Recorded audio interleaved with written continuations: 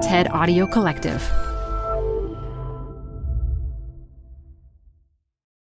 This episode is brought to you by Progressive Insurance.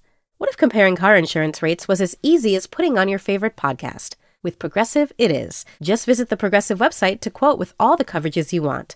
You'll see Progressive's direct rate, then their tool will provide options from other companies so you can compare. All you need to do is choose the rate and coverage you like. Quote today at Progressive.com to join the over 28 million drivers who trust Progressive. Progressive Casualty Insurance Company and Affiliates. Comparison rates not available in all states or situations. Prices vary based on how you buy. Welcome to the Canva guided meditation for stress at work. Impending deadline? Generate Canva presentations in seconds. So fast. Brainstorm got too big? Summarize with AI in a click. Writer's block? Release with Canva Magic Write. Magical. Stress less and save time at canva.com. Designed for work.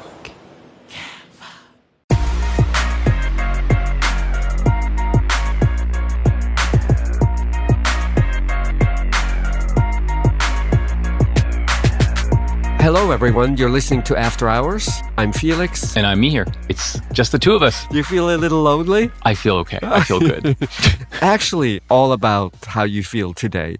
So we have just seen amazing market volatility. How do you take that personally? Are you calm? Are you freaked out? What's your recipe for staying healthy and staying sane? Well, that recipe is different from maybe what I actually do. But I think the right recipe is to try to cabin it off in your life and not pay that much attention to it. Because, as I've gotten older, you worry and think about things that you can control. And you try to spend as little time worrying and thinking about things you can't control. Yeah. So I don't pay that much attention to it on an hourly basis at all.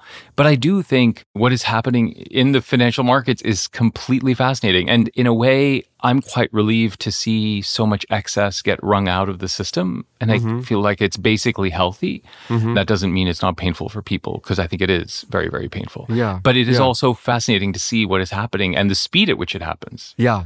Of course, it's good advice. Right. You shouldn't check your accounts every other hour or so.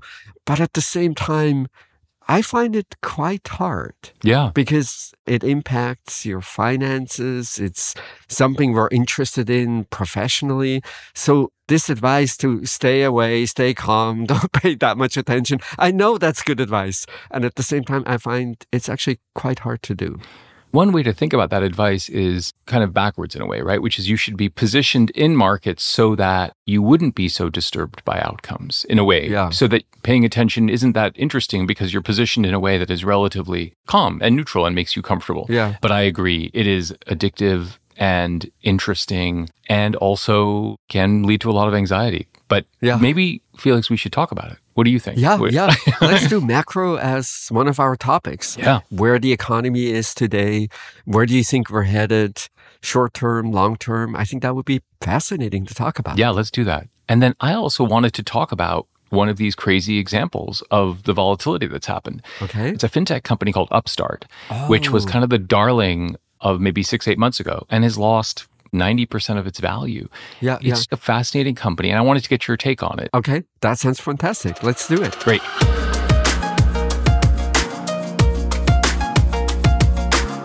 All right, Felix, the macro take, inflation, craziness, recession fears. Markets melting down, all the drama you never wanted in your life is all of a sudden here. Yeah. I think it's a super interesting situation. So maybe let's start with inflation. So inflation came in at 8% or so, much, much higher than the Fed would like to see. If you look at the longer term outlook, most signs point towards roughly 4%, driven by an easing up of the supply chain issues. Much hinges on what's happening in China, obviously. Right. What fraction of the Chinese economy will be locked down. But generally speaking, if you look at inflation index bonds, for instance, the markets are expecting about 4%. And at that point in time, I think it's going to be really interesting what happens.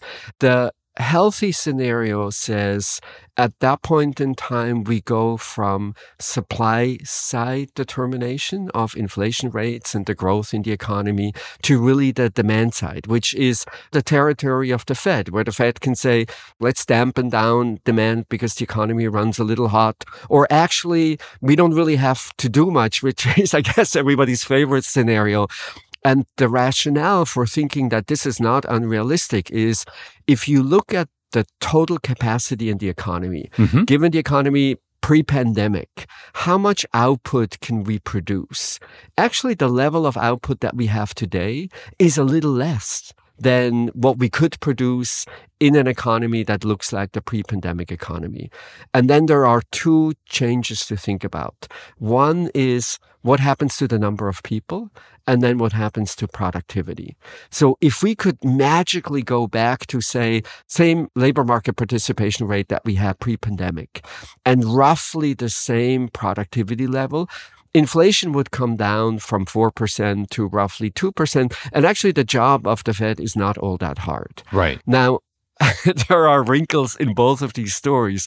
One is we're missing roughly 3 million workers or so, mostly from low-paid jobs, often women, often people without college degrees, and it's a little uncertain whether they will come back. And then productivity growth has just been not amazing, really. It's been around 3% or so. Yeah. So the big question that I pay most attention to is inflation's going to come down, and then it's all about how hot can the economy run given current capacity? And capacity is just a reflection of what's going to happen in the labor market. What's your take?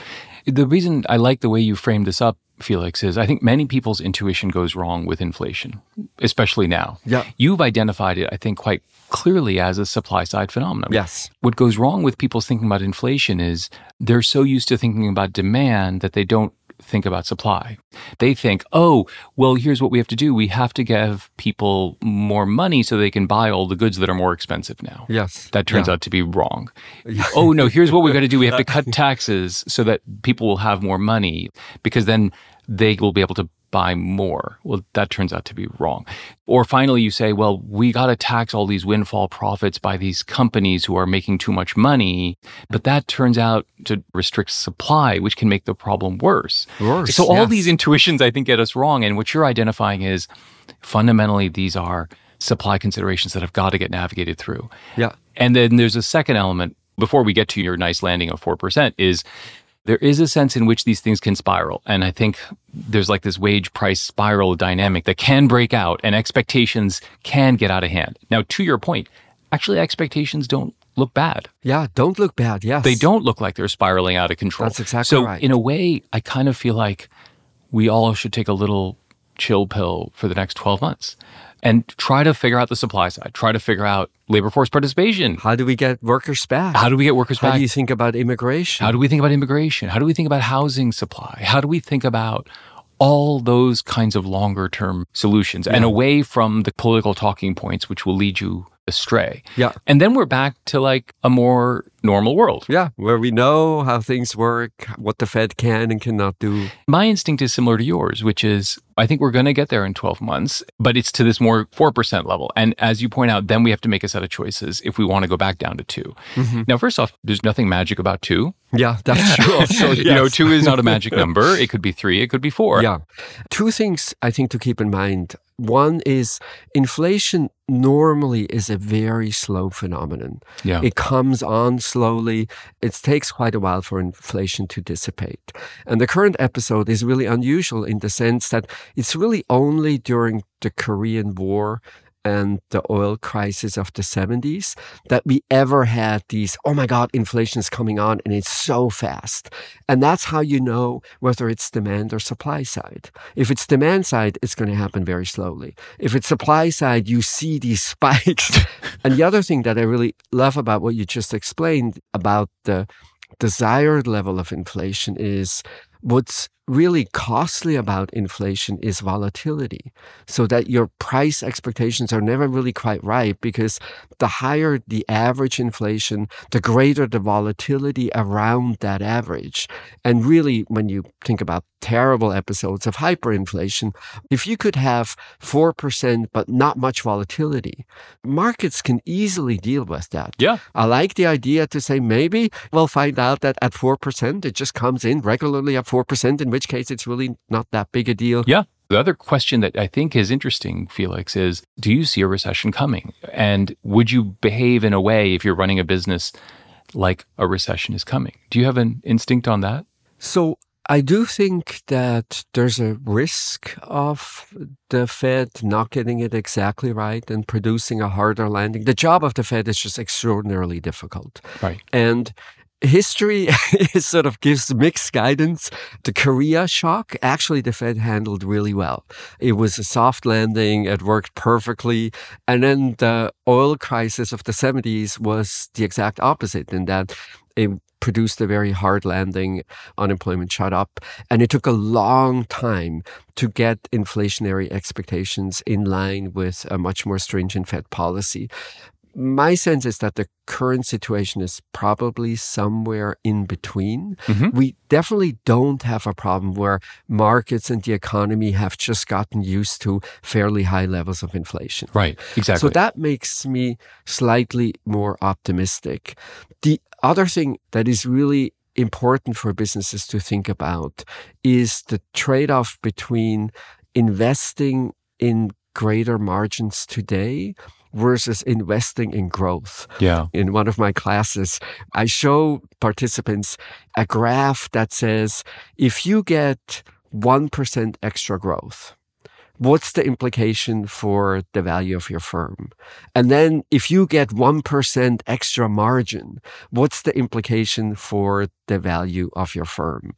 And what you see is that growth is so much better in terms of increasing the value of your company compared to an increase in margins. And we talk about this, and it's a totally fascinating conversation.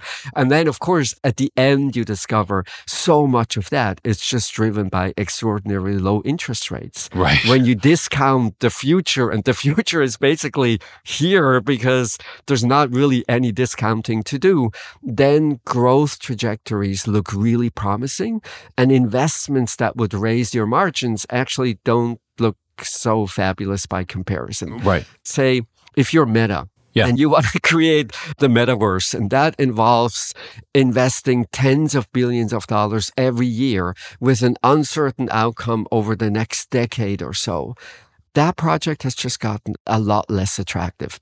I would recommend that every business look at its growth plans. And if you have projects, if you have initiatives that are purely motivated by some speculation about growth potential, that has gotten less attractive now. And you should rethink whether those are really the investments you want to make. Well, and of course, you've just told the story of the financial markets for the last 6 months. Yes. When that happens on a macro scale, what do we see? We see rates rise, and we see these long-tailed growth companies with remarkable expectations come crashing down to earth because of exactly the mechanism you described.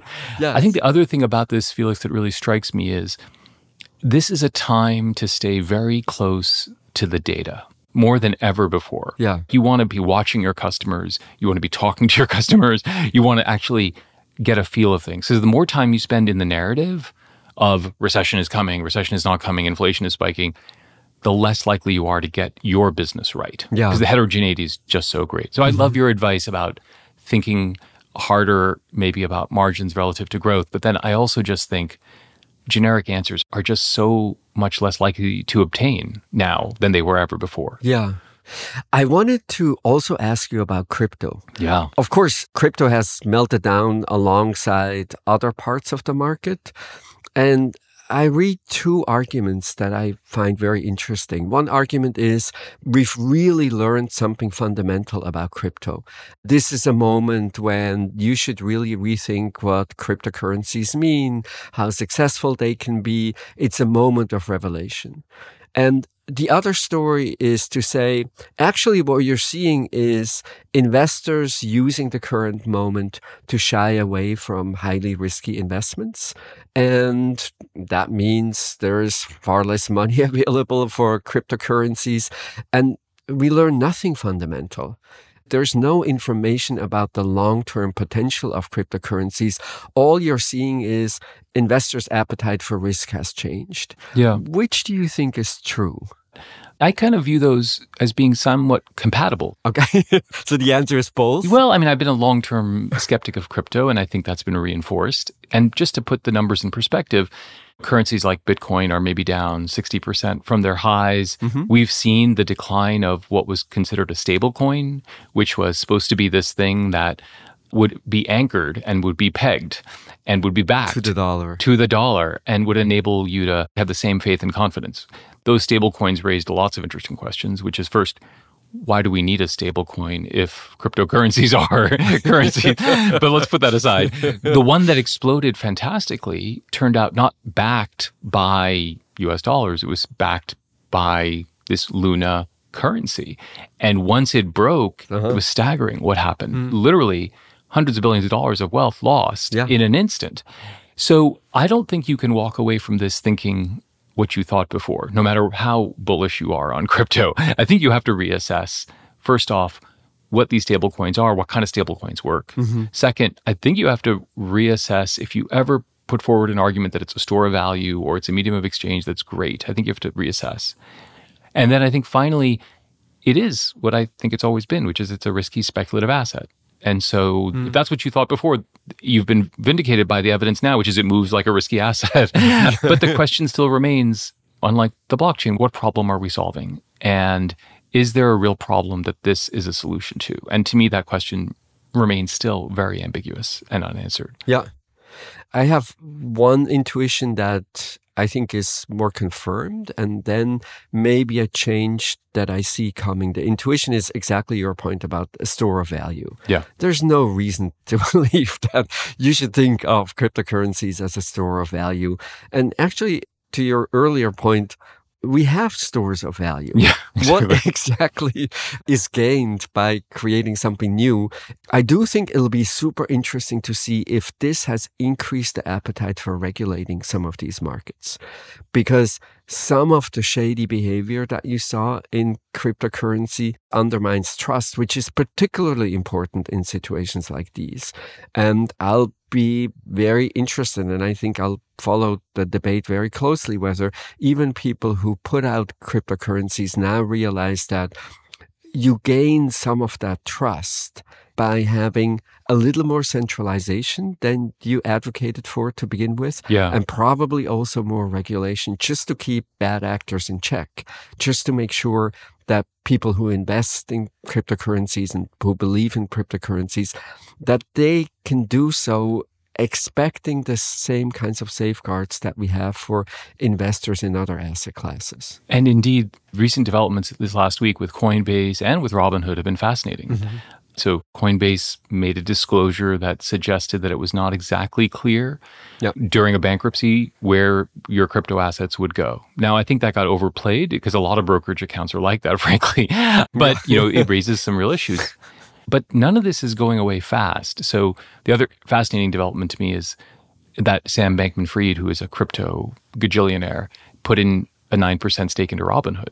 Yeah. So they're not going away. Yeah. They're going to fight back, and they're going to really try to insinuate themselves into more and more infrastructure so that it gets valued in their way. I mean, that's the game they have to play at this point. Yeah. They can't go down easily. It's going to be a really interesting situation. Yeah, super interesting. And as we said at the beginning, you always want to think about, am I learning anything really new here? Mm-hmm. Am I looking at something that feels different from the kinds of patterns that we know from the past?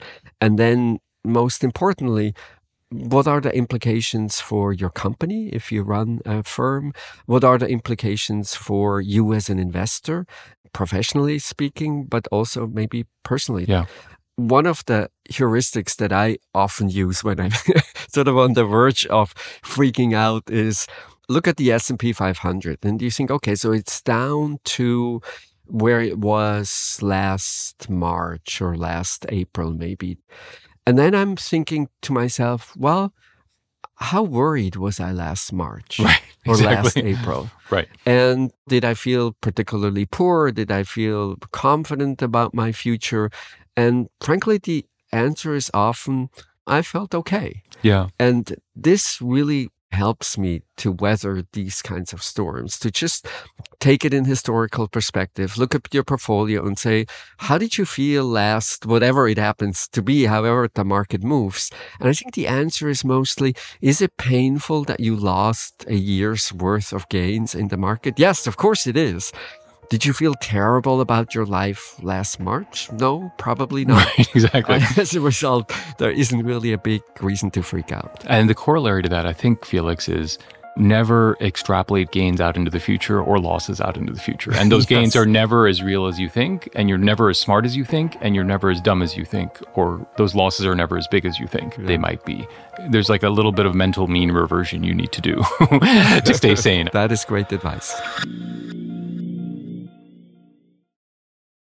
Support for the show comes from Brooks Running. I'm so excited because I have been a runner, my entire adult life. And for as long as I can remember, I have run with Brooks running shoes. Now I'm running with a pair of Ghost 16s from Brooks. Incredibly lightweight shoes that have really soft cushioning. It feels just right when I'm hitting my running trail that's just out behind my house. You now can take your daily run in the better than ever Ghost 16. You can visit brooksrunning.com to learn more.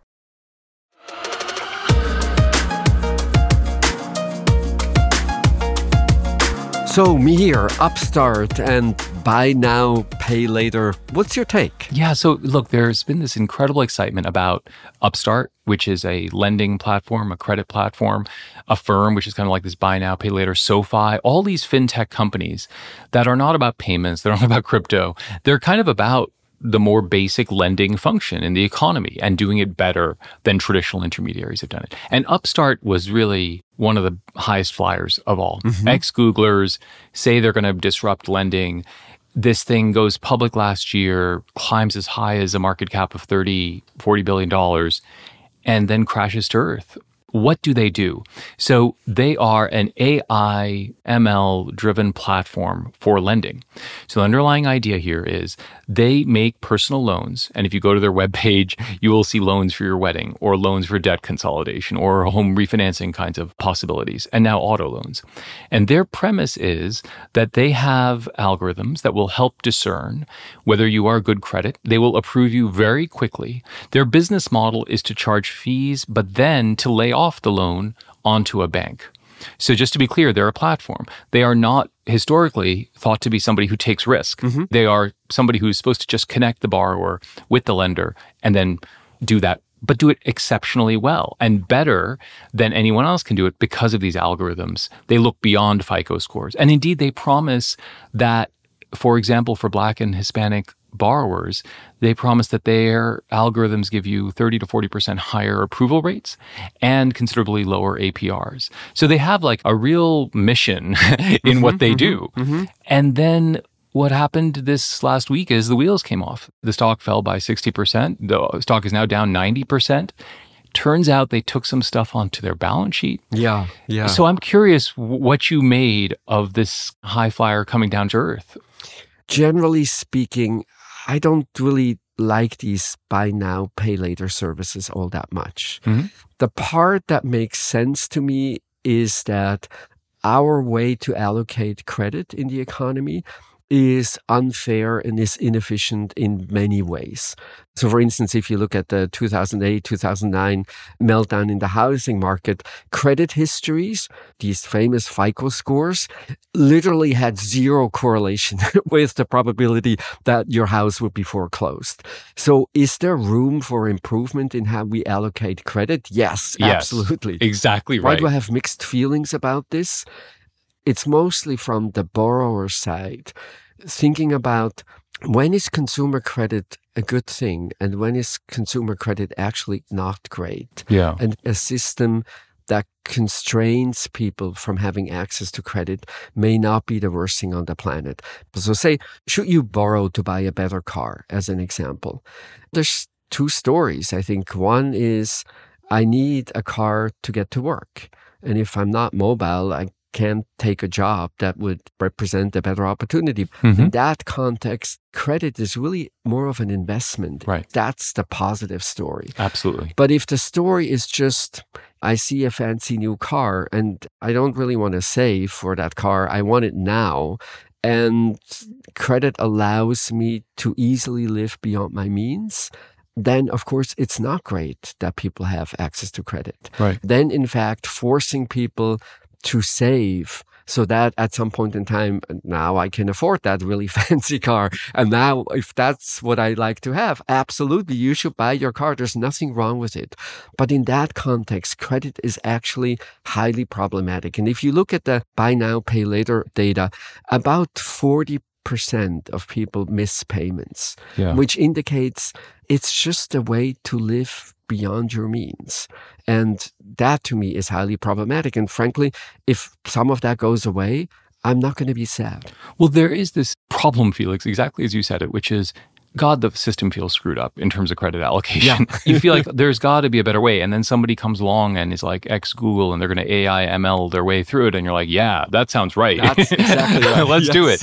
And then you look under the hood and you ask yourself first the question you asked, which is we should always think about credit not as a good or a bad, but as enabling good or bad choices. And some of those choices are good and some of them are bad. And to the degree, this part of the market, which is not housing, which is not autos, but personal loans, and then the kind of consumer finance, like Affirm kind of thing, buy now, pay later, it's not clear that they're going to be more likely to be those productive investments. Yes. They may well be more likely to be more like consumption spending. Now, just to be clear, there's nothing wrong for borrowing for consumption at certain parts of your life because you are out of income or you want to consume, you want to smooth your consumption over life. There's something to be said for that.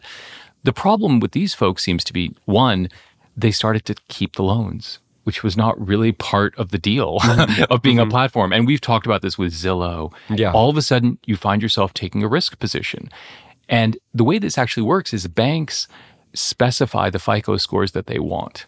And then Upstart basically gives them a bundle of loans. Well, then guess what's probably left on the Upstart balance sheet? The stuff that other people may not want. Yeah. And then there's the final thing that's fascinating to me, because it goes back to our earlier discussion about the macro story, which is, it turns out their algorithms outperformed for the last couple of years, meaning they were over-predicting defaults and the actual performance was much better. Well, guess what? It turns out that when there's a lot of stimulus checks and there's forbearance on student loans, that people pay off these loans and they do better. Yeah. And so all of a sudden now it looks like their models are underperforming.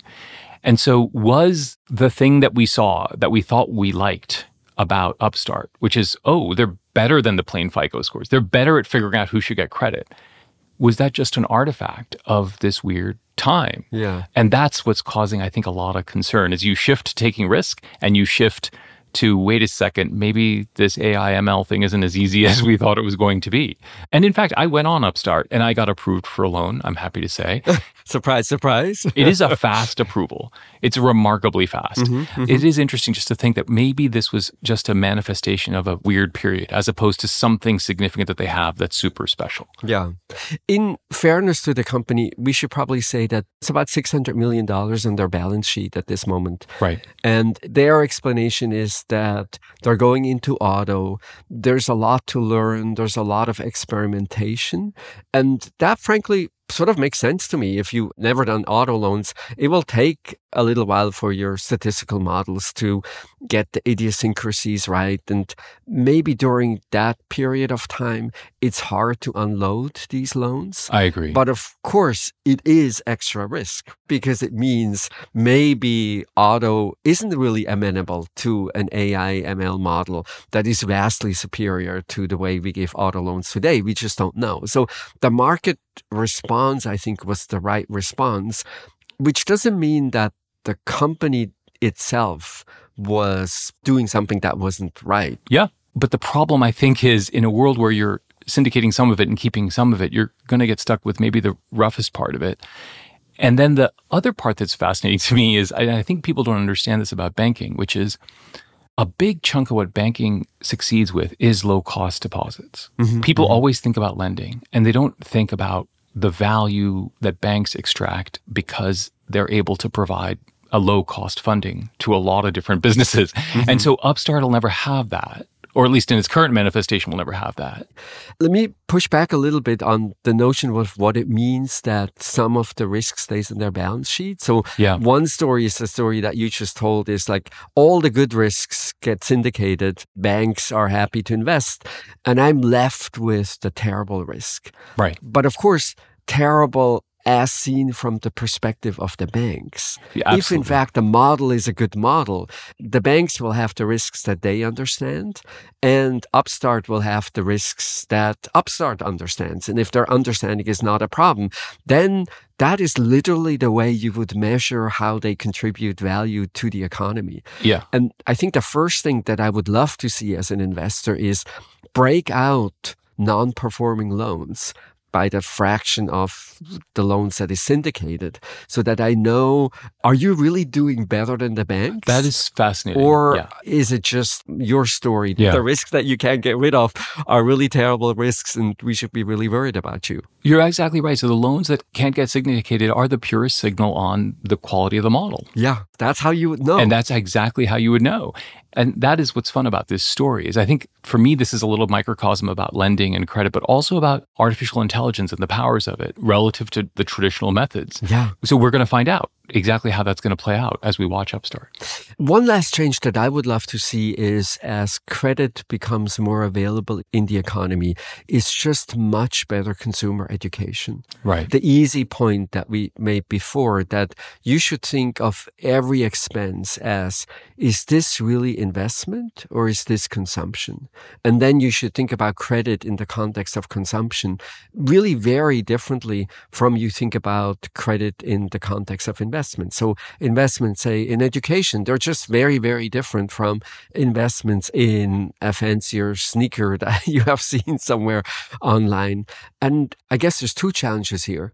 One is people are not always thinking about this consumption versus investment criteria. Yeah. And then the second challenge is something more personal.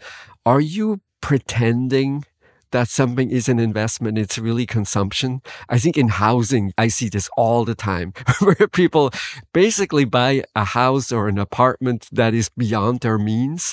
And the justification is, look, it's a fabulous investment. No, it's not an investment. It's consumption. And you should think about, can I really afford it? As credit becomes more available in the economy, which to a first degree might be a good thing, we really need to couple it with much better education so that everyone has a good sense of how to think about these personal decisions. Yeah. And that conflation of consumption and investment isn't just housing. It's buying a car that's going to get you to your job, but also is like really, really nice. It's about signing up at the French Culinary Institute for some cooking classes, and you tell yourself you're going to become a sous chef at Le Bernardin, but you're really just having a good time. Yeah. It's everywhere. So true. Well, we will see. That is great.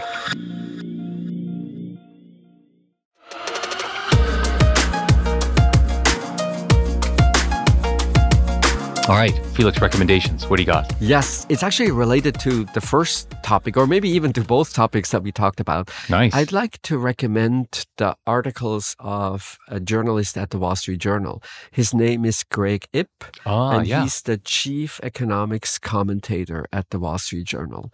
He is doing a fantastic job. He mostly writes for a column called Capital Account. So that's like a column I follow religiously. And then sometimes, his longer essays on the weekend. But I appreciate so much what he's doing. On the one hand, you get the news, but that is not so special today. It's like even Google News is doing a reasonable job giving you the news.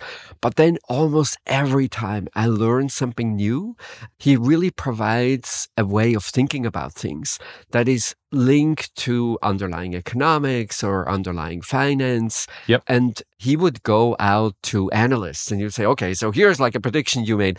Let me understand where the prediction comes from, but then also tell me a little bit about what if you change this assumption? What if you change that assumption?